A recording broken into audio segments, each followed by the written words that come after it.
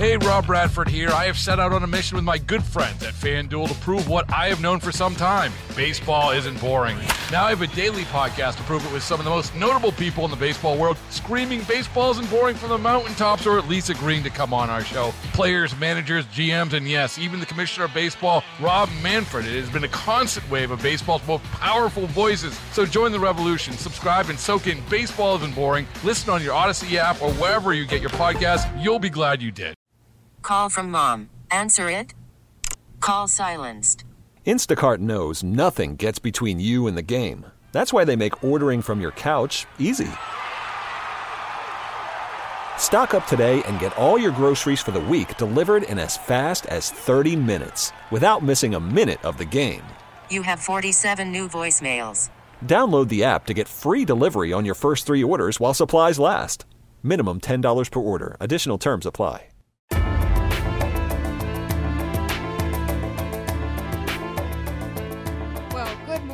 Welcome to Hardline. I'm Brenda Olacy. Joe Beamer is enjoying some R&R, but we'll be back next week on the show. And boy, we have a busy show today. Duane Whitmer, who is the New York 27 congressional candidate, will join me in just a moment. Whitmer is the Libertarian candidate in the race, and the election is this Tuesday. So much to discuss with Duane. Later, State Senator Rob Ort, who represents the 62nd District, just became the minority leader and the Republican, Republican minority leader. He'll be on right after the 10:30 news. And our good friend Carol Calabrese, the political strategist, and I will talk with Rob and the ever-changing political scene locally and around the world. Things are always changing and evolving in the world of politics, so we look forward to discussing the latest happenings. And thank you for joining me. I really appreciate it and look forward to your calls at 803-0930 and text at that same number. Again, it's 716-803-0930. Before we get rolling, happy Father's Day to all the dads out there and to all the father figures in our lives. And what a glorious day to have a Father's Day celebration. Great weather. It looks like it's going to get a little nasty over the next couple of days, but today certainly is a winter. And next, we're going to go right to Duane Whitmer. Duane, good morning and welcome to Hardline. Good morning. How are you today? I'm doing well, thank you, and I hope you are too, and I appreciate you taking the time to join us. Now, Duane, we talked to some of your opponents last week, Chris Jacobs, Stefan Mihailu, Beth Parlato, and Nate McMurray, of course, who is the presumed Democrat candidate, running against Chris Jacobs and the others, and a rather unusual type of setup this Tuesday, 2 elections in one. How have you prepared for the election? What do you tell people who are interested in your views as a libertarian? So what we've done is, because I'm a third party, I actually started campaigning like November 2018 after Collins beat McMurray. Since Collins was indicted for insider trading, I said something's going to change. Something needs to change here. That doesn't represent NY27. I know personally that doesn't represent me. So I said the 2-party system where there's a 1-party rule. You look at this district, it's been predominantly Republican, and we've had, 2 special elections in 10 years in this district. You look at the state of New York where it's 1-party rule, the Dems control it. You've had Spitzer, Skelos, and Schneiderman all get sent away. 1-party rule breeds corruption. And to be honest, the 2-party rule isn't much better. I decided that I wanted to start people better alternative to the 2-party system. When you go shopping, when you go out to eat, it's not just McDonald's and Burger King. This is America. We have a lot of choices, a lot of different options. When you go to a store to buy anything, there's more than 2 brands. And then when you go to vote, which is the most important time of your life, usually more often than not, you have 2 options, and neither of them are really going to do much for you. So the last half I've been telling people that and saying, it's time to provide a competitor. It's time to provide a free market politics where you have more voices being heard. Well, when it comes to that voice, Duane, how would you describe the views of a libertarian? What are some of your core principles? Perfect. No, so libertarians, we're pro-gun. We are the most pro-gun party, as evidenced by our few victories in New York State. We were suing the pistol permit regime We have a libertarian activist, an attorney, has the first victory against the SAFE Act. A guy that was, I think, the first guy convicted under the SAFE Act. We got that reversed. We're pro-legalization of cannabis and ending the drug war because that's one of the reasons why you're seeing some of these riots with overbearing regulations. We want smaller government. We're anti-war. We want to start getting rid of some of the federal government programs that don't really have a use other than either jobs program or providing the false sense of security to people. And at the end of the day, we believe that an average individual can run his life better than the government. So we want to remove some regulations and restrictions that kind of hinder him from living his best life. Make it easier for him to open a business, get rid of some of these insane permitting laws where it makes it harder for low-income people to open a business, and kind of let them lead their own life as long as they're not hurting other people or impacting other people's lives as negative. And so that's kind of what a libertarian believes in. I always thought of a libertarian as sort of that laissez-faire, hands-off. Is that something where you feel like big government is just way too intrusive in people's lives? Well, it absolutely is. And what you have that happens is the most politicians, I can't say all, but most politicians that get elected, when they get the power, they get the money, they both use big government to grab control. They both use never let a tragedy go to waste. They let a bad thing happen and then use it to grab power. So after, 9/11, which was a massive tragedy, you had a lot of government spying programs come out. And now it's being used against our own people, which is a massive, massive violation of the Fourth Amendment. Now you have the coronavirus here in New York State, and you have, Andrew Cuomo getting a massive, massive power grab where he gets executive power. That is insanely terrifying. Actually, I'm one of the people currently on a lawsuit against Andrew Cuomo for this power grab. Unfortunately, one of my Republican opponents voted to give Andrew Cuomo executive power, and me and a handful of others are fighting this power grab because you cannot put all the power in the hands of one person. That is a very slippery slope and a very terrifying situation to be in. Big government is deeply intrusive, and they don't have the answers. A bureaucrat in Albany doesn't know how to live your life, and you're seeing it with a lot of these government programs, especially I use the Department of Education on this. Teachers are getting shafted all across the country, and especially in New York, because the federal government's passing laws, and they're failing the teachers and resulting in high burnout rates. You got No Children Gets Left Behind, which is a failure. You got standardized testing, which is a failure. You got Common Core, which is a failure. All of these bureaucrats in Albany and D.C. are passing rules and laws and regulations so they can pat themselves on their back and justify their paychecks. And it's devastating these teachers. It's giving them burnout. It's giving them, they're not allowed to do their job. I'm not a teacher. I'm an accountant. I'm not a teacher. So I don't want to be sitting here telling teachers how to do their job. If they're doing their job, they know how to teach these kids. They know what these kids need. They're with them every day. We need to make it easier for them to do what they need to do. And that's just one of the examples of big government kind of doing things to prove it needs to exist that devastates teachers or devastates people. So, Dwayne, on your website it says that as an accountant, you specialize in working with the tax code, and you'd like to see it restructured to help small businesses and the middle class. How would that work? What would you do if you were elected to Congress to make that happen? So my tax policy is actually, as an accountant, that's kind of my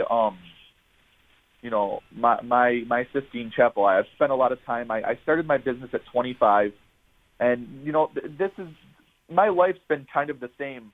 I started my accounting practice at 25 years old, and a lot of my friends and family said I shouldn't do it because there's already H&R Blocks out there. These big companies are out there. I should wait till longer. And kind of the same thing happened with my run. They said, well, you're going to run as a third party. There's other parties out there. And I said, well, people deserve to have an alternate choice. So my tax code does a few things. Number one, I don't think that Social Security income should be taxed anymore. I never understood why the threshold is $25,000 in a household or $35,000 in a household to have 50 or 85% of your Social Security income taxed. It should be no taxed. That's something that government used to try to nickel and dime people. we should remove all tax on Social Security income. Our seniors have done enough. They don't need more taxes. Another thing is restructuring certain deductions and credits. I want to move the health insurance premiums deduction to an actual deduction for taxable income. I want to make child care and dependent deduction to get taxable income. I want to remove the cap on student loan interest. Right now it's $2,500. I want to remove that. That's going to really help low-income, middle-class families. Then on a corporate side, I actually want to restructure the tax code where it's a graduated income tax. So smaller businesses actually would pay no tax on the first X dollars of gross income. And the reason why I did that, I'm actually going to use an example. One of my friends, as I said, I'm an accountant, so I have a client that comes in every year, and their goal is to profit $100,000. And what they do is they use that $100,000 to pay themselves in the next year. When it's all said and done, because of the tax rate, they profit $100,000, $21,000 goes to the federal government right off the top.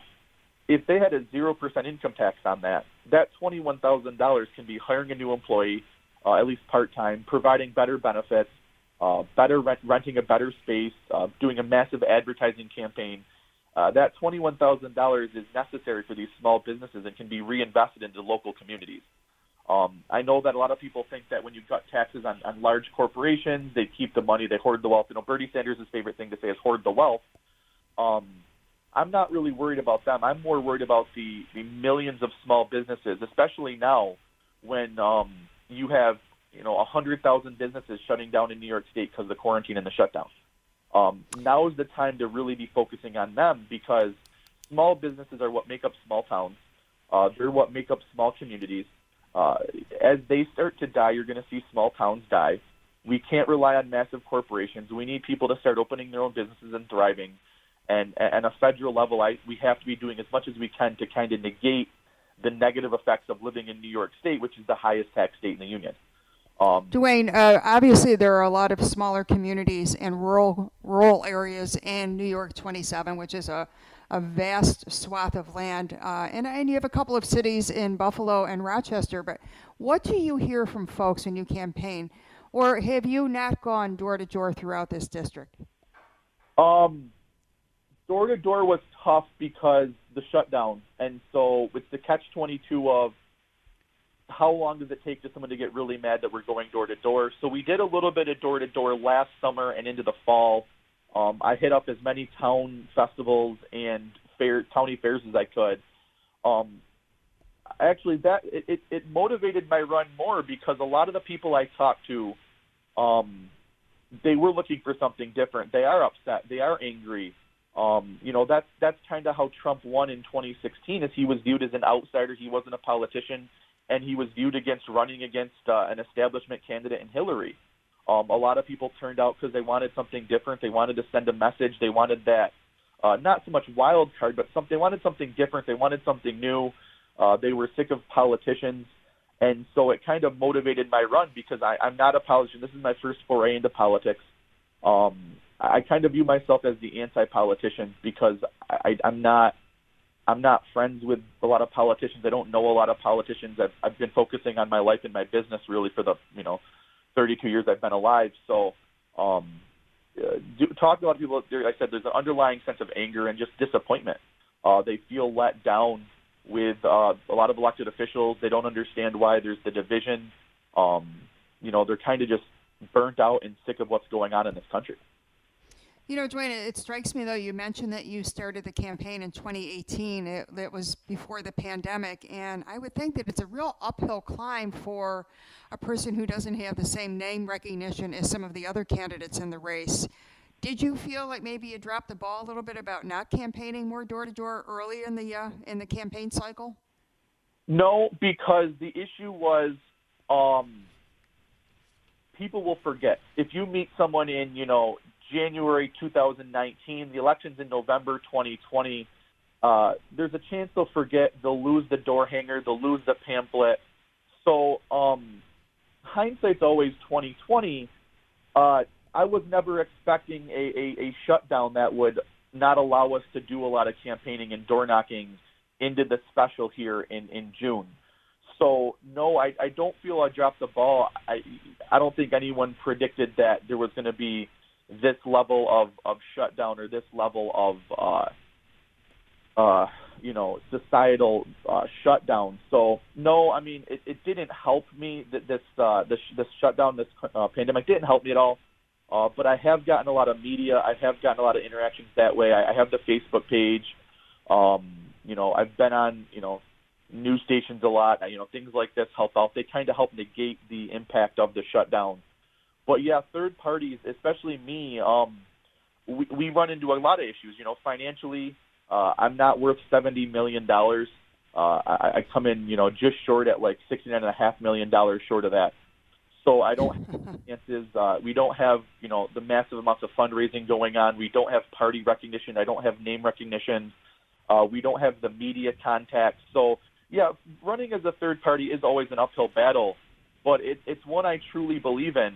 I do believe people of NY27 deserve a better voice. I do believe that, the country as a whole deserves another option, or at least one other option. I mean, 100 million people didn't vote in 2016. There's a reason for that. Whether they're burnt out, they've given up. There deserves to be more than just two options. We talked a bit about COVID-19, and if you were advising the president and there's a second wave that occurs, would you recommend another nationwide lockdown to combat it, or what would you do if you didn't feel like that was the right route?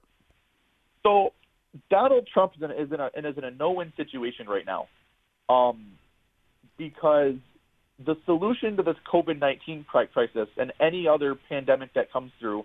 Look, I'm 32 years old. I remember Ebola. I remember swine flu. I remember the bird flu. They were all treated differently, but the biggest issue with COVID was these test kits weren't available. What happens is big companies, big pharma, they lobby and they buy politicians, they buy people in Congress, where I'm running, through lobbyists and through donations to pass laws under the facade of safety and security that really make it harder for competitors to come to the market. This whole thing could have been a lot easier if we had test kits, and one was actually pending FDA approval for like 60 days. One that was approved in another country. That's an issue. We need to start cutting regulations that are going to allow these test kits to get to the market so people can get tested. As far as recommending another lockdown, Donald Trump at one point stated that it's a state issue and it's a county issue, and I truly believe in that. Libertarians believe in decentralization. They believe in more like county rule because you know what's best for your county. I don't know what's best for any county in California or Wyoming. I don't live there. I live in Erie County. My response is always it should be on a county-wide basis, just strictly because those people know what's going on in their own county. They know the population density. They know the infection rate. Asking Trump to monitor 50 states and all these counties really isn't something he should be doing. I do believe that it's a state and even county local issue because every county is different, especially in New York State. You have Erie County, which has Buffalo, and then you go an hour over and you got Wyoming County, which is very rural, had a much lower impact. So shutting down these rural counties to benefit New York City isn't going to help any problems. Dwayne, we've got about 90 seconds left, but I do want to ask you about the racial and civil unrest that's happening throughout the country.